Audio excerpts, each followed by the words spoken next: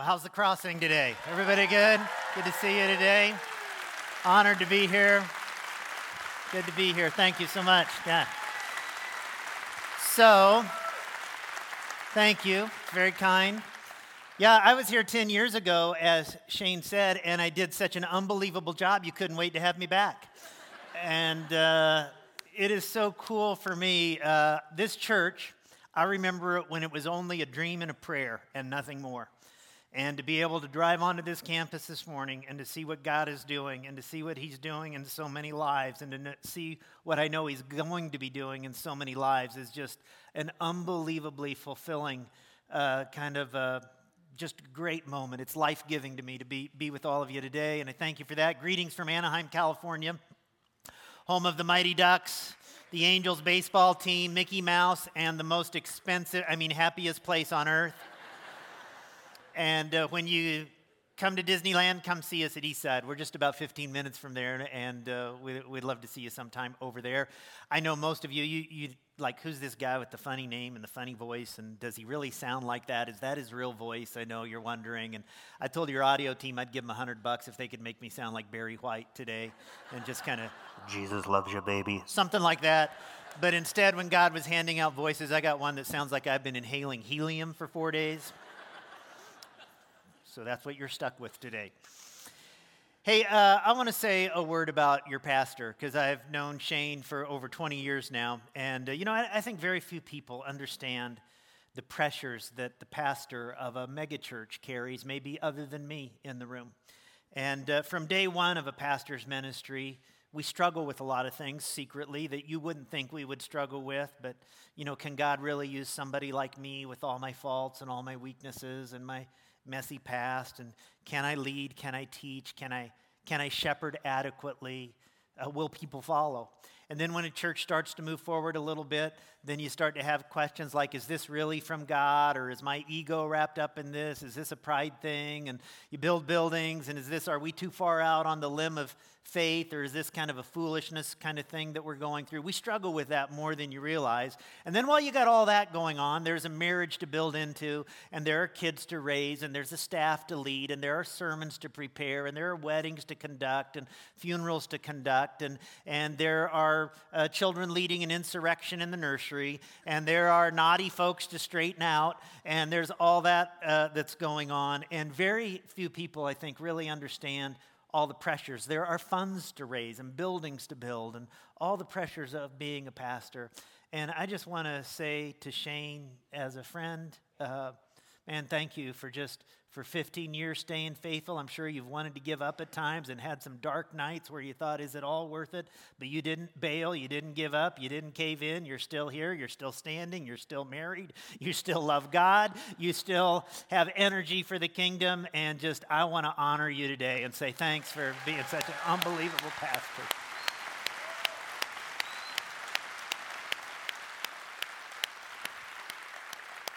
One of the great pastors in America right there. So let me ask you, do you remember your first broken heart? I was a freshman in high school. Her name was Lynette Kotz. I still haven't forgiven her. We'd been an item for a few weeks, the love bug bit during marching band practice. I played the drums. I marched a little higher, pounded a little louder when I saw Lynette, and We'd been an item for a few weeks when she was selected the freshman class attendant of the homecoming activities. And I thought, man, life doesn't get any better than this. Lynette Kotz, freshman class attendant, my main squeeze. And then she dumped me to go to the homecoming dance with the quarterback of the varsity football team. I was devastated. They call that puppy love. Let me tell you, it was real to this puppy right here. And we all know what puppy love eventually leads to, right? A dog's life. And, that was my first broken heart. A broken heart is unreturned love. You risked, you were betrayed. You invested, and you were burned. You know what it's like. Max Lucado writes about walking through a cemetery one time, and he came across a grave of a woman named Grace Llewellyn Smith. And there was no date of birth listed. There was no date of death, just the names of her two husbands and this sad epitaph. sleeps but rests not, loved but was loved not, tried to please but pleased not, died as she lived, alone. Just think about that phrase, loved but was loved not. Think about the long nights, the empty bed, the messages left, no return. Love given, no love that comes back in exchange. You know, after being in ministry for many years, one of the things that I've come to realize is that everybody's hurting. Everybody's wounded. For some, it's relationally. For some, it's emotionally, sexually, spiritually. And when you're going through a time of pain in your life, you really wonder, can God be greater than my hurt? Can God be greater than my pain? Is God big enough that he can heal this? For years, I've had a plaque in my office at home. It was made by an 81-year-old widow here in Las Vegas for me a number of years ago, when she took some dried leaves and some dried flowers and mounted them in a frame, and she wrote with her arthritic hand in calligraphy, "God will make a way." And to be honest with you, I really wondered at that time in my life if God could make a way for me. My wife and I had been married about a year when we moved to Las Vegas. I became pastor of Central Christian Church. This was back in 19 and we came with a lot of anticipation and excitement. I was 25 years old. I could barely shave. About 4 years into that adventure, we built a rather large addition to our facilities, and it was an exciting night. You know what it's like when you move into a new building. People have sacrificed and prayed, and so we had a dedication. It was on a Wednesday night, and people celebrated and thanked God. I know there's things more important than buildings, but you know how God can use a building to touch a life. And our chairman of our board, elder board, got up and said some very kind things about my leadership that night, and what it had meant to the congregation. The congregation stood and gave us a sustained standing ovation.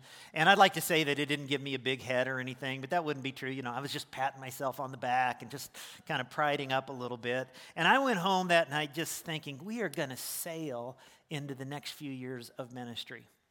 And when I got home that night, I went from that high mountain to the lowest valley of my life when my wife informed me that she was in love and involved with another man, and that she was leaving in the morning. And the next day she did. And despite relentless attempts at reconciliation, she never came back. And she married the guy. And I thought I had lost everything.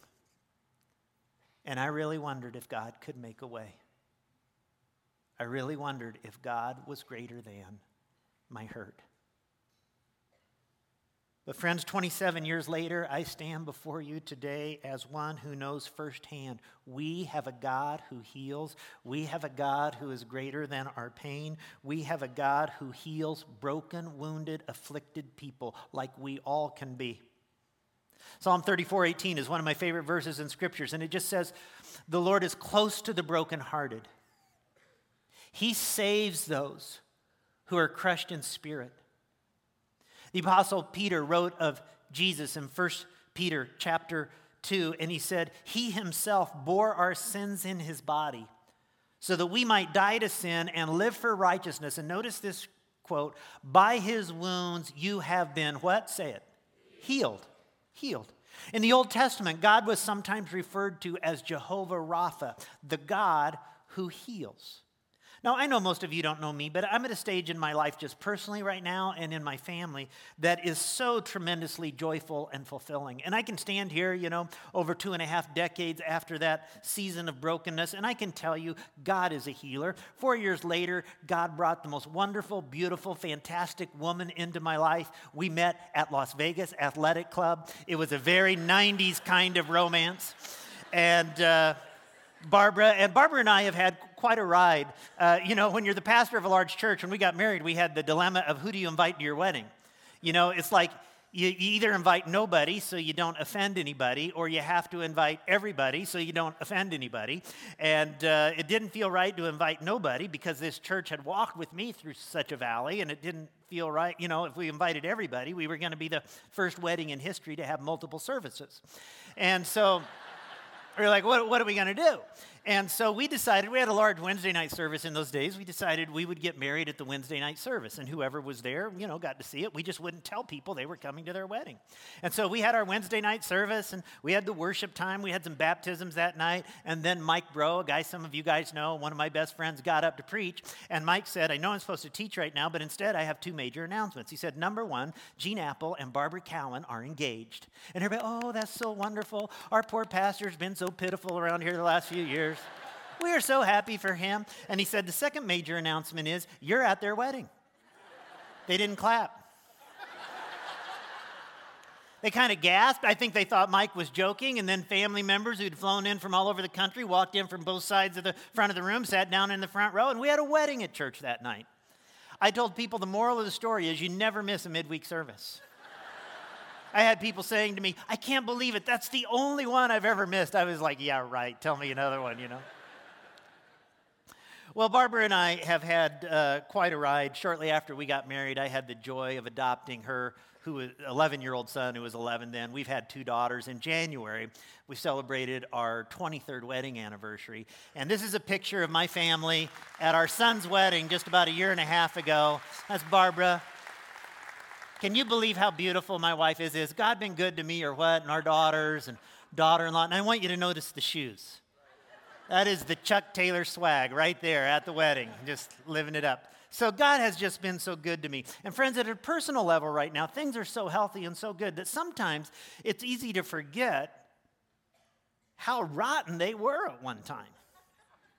One of the things about God's grace, and some of you will know what I mean when I say this, sometimes God gives us a graceful sense of forgetfulness about how difficult the past really was. It's part of his healing work in our lives. God is just so merciful that way. Sometimes he just heals painful memories. So if I could today, what I'd like to do is to just tell you some of the things that I learned that I thought might be helpful to some of you who are going through a season of brokenness or hurt or pain, or maybe you've got a friend or family member who's going through something like that, something that you would share with them. And maybe some of you right now, you even wonder, can I ever reemerge again from this season that I'm in? Here's the first thing I learned. Don't pull out of life. Naturally, none of us want to be hurt. And so when we're hurt, what do? We withdraw. We go into a shell. We think, I put myself out there, I got hurt. I'm not going to let that happen again. Love by its very nature involves a risk, right? But what I've learned is not to love is even a greater risk than to risk to love. I'm embarrassed to admit this, but when my whole world fell apart, one of the startling realizations that I had to come to grips with was that for many years as a pastor, as a follower of Jesus, as just a guy, I had lived as a solo sapien. You say, what do you mean by that? I knew a lot of people. I had lots of friends, lots of family, a lot of acquaintances. People say, oh yeah, I know Gene, we're buddies, we're tight. But the truth of the matter is there were very few people who knew Gene Appel intimately. In fact, there were zero. Because I just didn't let people get that close to me really on the inside. Kind of kept an emotional distance. A lot of you guys in this room, you know exactly what I'm talking about right now because that's where you live, or you've lived there in the past. And there was a period of time after all this, I went into isolation. I pulled away from relationships. And then I got this letter from a friend of mine that was a turning point in cracking me open to moving toward the possibility of some close community. And here's what he wrote. Dear Gino, that's what a lot of my friends call me. He said, I cannot tell you how much I feel for you at this time, and I wish there were words to describe my sorrow. We are praying daily and thinking about you constantly. You are a dear friend and a constant source of Christian uplift in our lives. I realize at a time like this, time to be by yourself and the Lord is most important, but I don't want you to forget that my lines are open for you. I wish at a time like this I could just give you a hug, take over all the pain you're feeling in your heart. But since this is not possible, I would like to share the load with you. For a friend to share the load, this means to be there any time of day or night. I'm here for you, pal. I hope you will turn to me for anything you want. Our home is wide open for you. Our hearts are open for you. You are like a brother to me, and I love you. When you're good and ready, please contact me any time of day or night. It doesn't matter. We won't stop praying for you or thinking about you. Well, I took the risk and I made contact. And I decided I wasn't going to withdraw anymore. I wasn't going to be a solo sapien anymore. Friends, I've made more than my share of bad decisions in my life. That was one of the best decisions that I've ever made right there.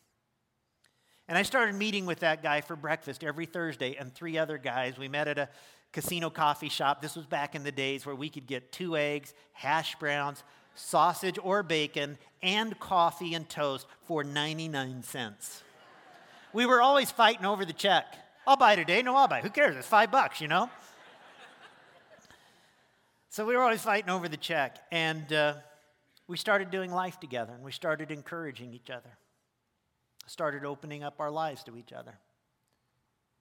And in that circle, I found unconditional acceptance, uncommon wisdom, and complete confidentiality.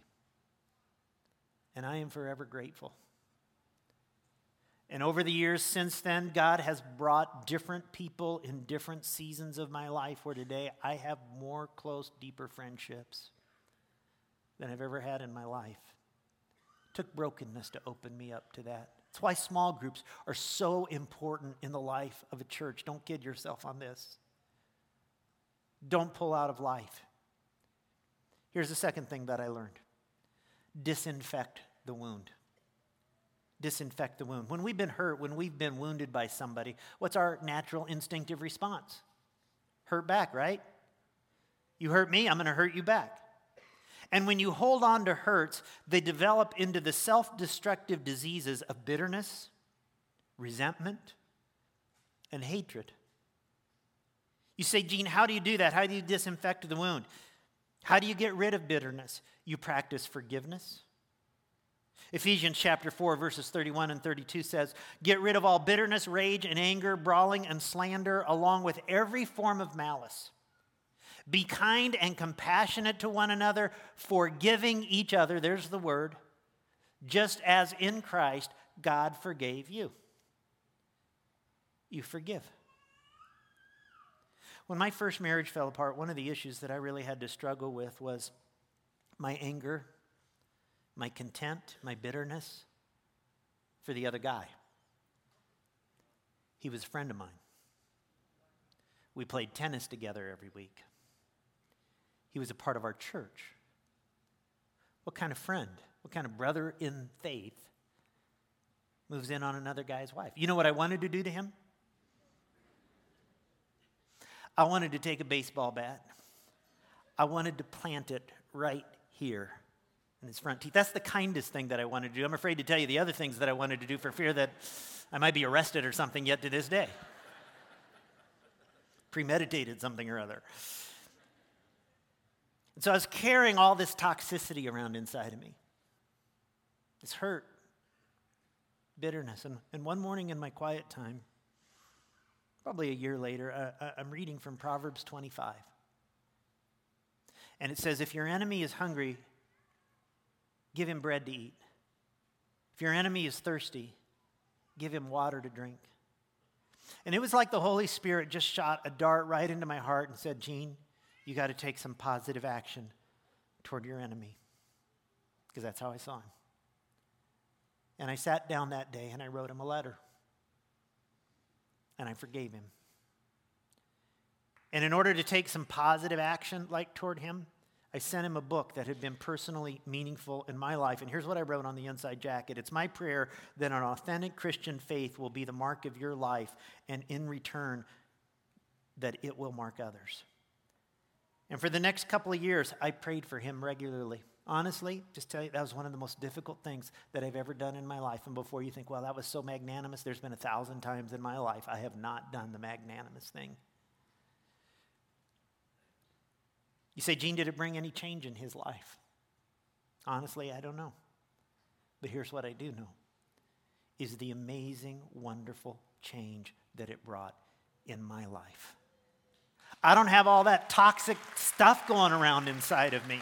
I'm free of that poison that used to wrestle around inside of me. And friends, I just want to say, take it firsthand from someone who knows if you hold on to hurt, it will turn into hate, and it will be so destructive to you. It will be destructive to future relationships. But if we'll learn to forgive, if we will love our enemies, God will fill us with peace and joy and freedom all over again. Do disinfect the wound. Here's the third lesson I learned. Allow God to work in you during this time. You know, brokenness is one of the greatest schools of higher education that any of us ever go to. We learn things in pain that we wouldn't learn in any other way. For instance, it was only through personal brokenness that I learned when you lose everything that's important to you, and I thought I had lost everything. I was a pastor going through a divorce. When you lose everything that's important to you, but you still have Jesus Christ, you have enough. I learned that. I learned that I had an unhealthy work ethic in my life, and I needed to restore some balance. I learned the importance of truth-telling in relationships. I'm a bottler. Some of you, you're exploders. I'm a bottler, and I learned sometimes you got to let it out, and you got to talk about some dark things that you don't want to talk about. I think one of the greatest things that God taught me during that time was a sensitivity toward other people who are going through some tough stuff in their life. I'll never forget my first Christmas alone again. We'd had our Christmas Eve services at Central, and my intent was I was going to go down the road to a little drive-through, grab something to eat, go home, do some laundry, and pack. And on Christmas Day, early in the morning, I was catching a flight back to the Midwest to spend Christmas Day with 20 members of my family. So I got away from the church that night about 9:30, and I went down the road. There was a little Farm Basket drive-through restaurant. I don't even know if they're still around, but I went to a Farm Basket, but they were closed. So I went next door to like Del Taco, and it was closed. And I thought, oh, what am I going to do now? So I drove about another mile over to a Jack in the Box. I was really getting desperate. And Jack in the Box was closed. And so I thought, well, what am I going to do? I thought, oh, I'll go to my supermarket. My supermarket's open 24 hours a day. I'll go to the deli. I go to my supermarket. Supermarket is closed. I had never seen the city that never sleeps so quiet. And now I'm starting to get depressed. I'm having a little pity party for myself. You know, poor me. Here I am out on Christmas Eve all by myself, and all the families are having their little celebrations around the tree. And but I was determined to find something, and it was an unusually cold and windy night in Las Vegas. So finally, I drove out to the east edge of town to Sam's Town. And to my surprise, when I pulled into the parking lot, the place was hopping. And I walked into the casino, man, people were at the video poker machines, the slot machines, table games. And I walked up to the second story. They had a 50-style diner, sat down at a table for four all by myself, and ordered the blue plate special. And I remember thinking to myself, it's like a bad dream. I said, I can't believe it. I just spoke for thousands of people, and here I am at Sam's Town on Christmas Eve eating meatloaf and mashed potatoes and gravy alone. And just when I thought it couldn't get any worse, somebody put a quarter in the jukebox, and Elvis started singing in my ear, "Are you lonesome tonight?" Absolutely true. And your love and sympathy is just so meaningful to me today. I just feel it. Actually, I started laughing to myself, probably to keep from crying, and the thought that just overwhelmed me was, Gene, here you are, one of the most blessed guys in the world. You got a church family that loves you and has stood with you through thick and thin. You have more close friends than should be legally allowed to have. You're flying home in the morning to spend Christmas Day with 20 members of your family. And if you, of all people, can be lonely tonight, imagine how difficult this night is for those who don't have anybody. And I'm telling you, as I walked out of the casino that night, it was like the Holy Spirit just sent a dart right into my heart. And here's what the message came to me was, they don't have anywhere else to go tonight either. Why else would all these people be here on Christmas Eve?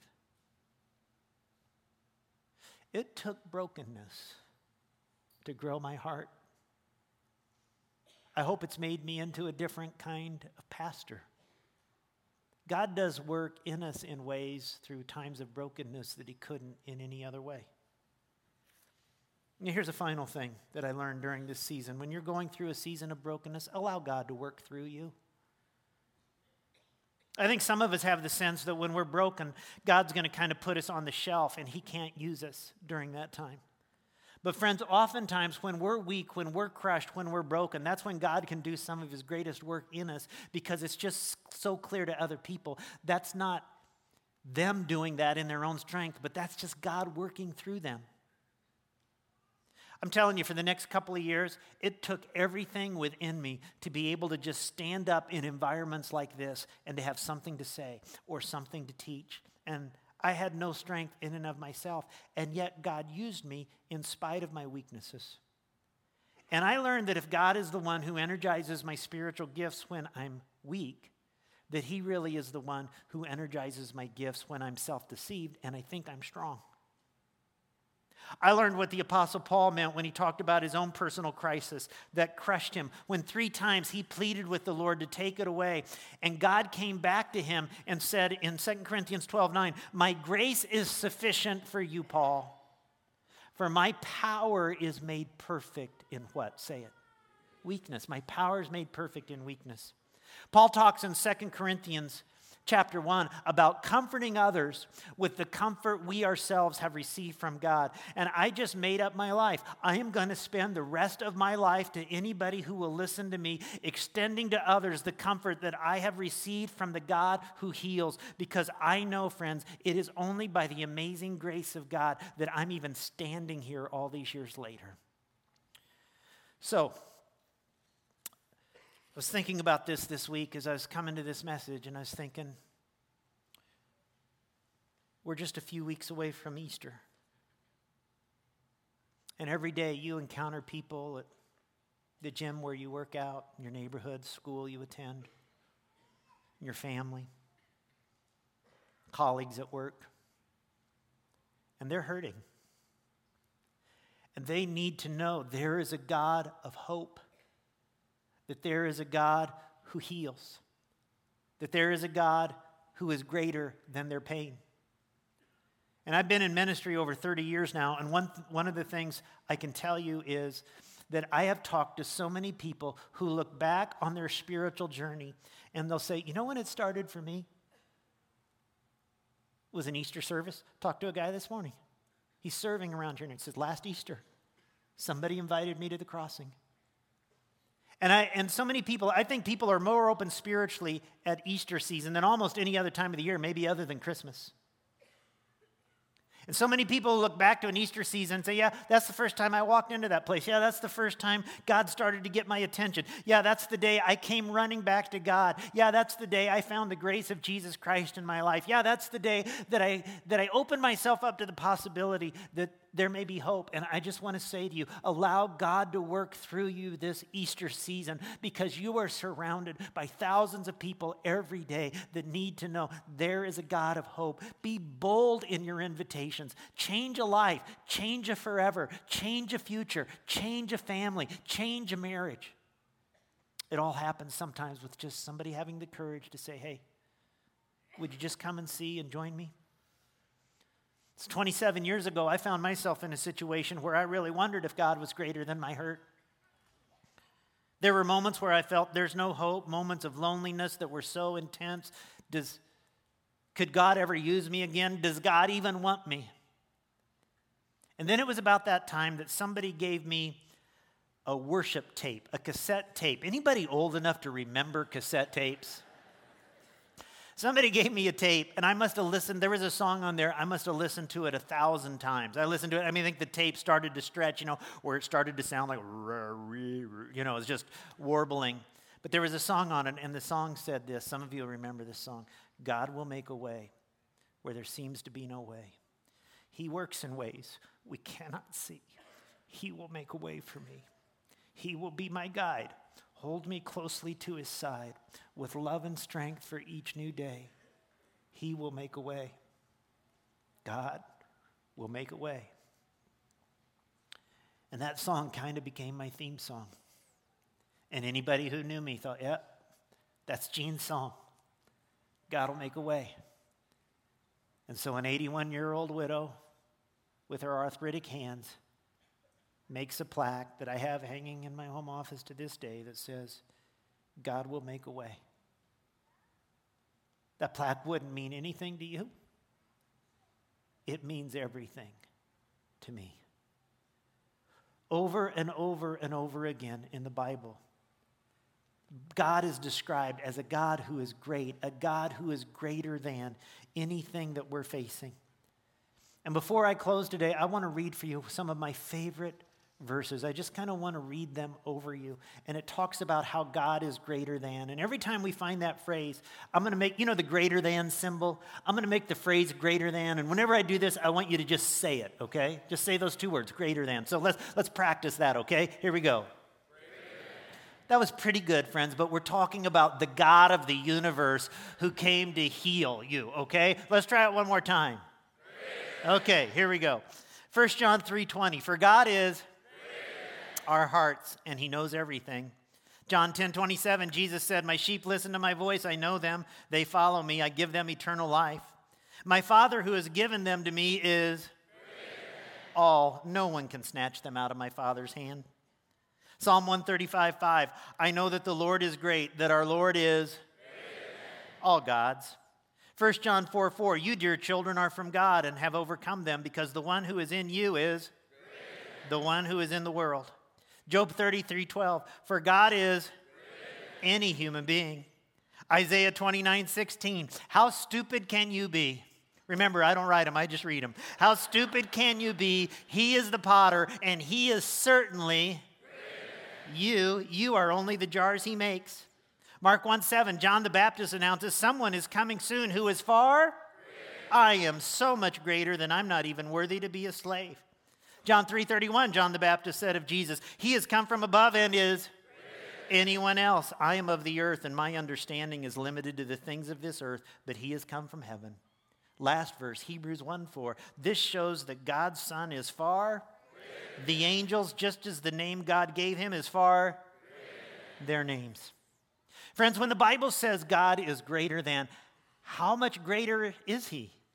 He is our circumstances. He is our past. He is our hurts. He is our circumstances. He is the angels. He is all other gods. Our God is simply.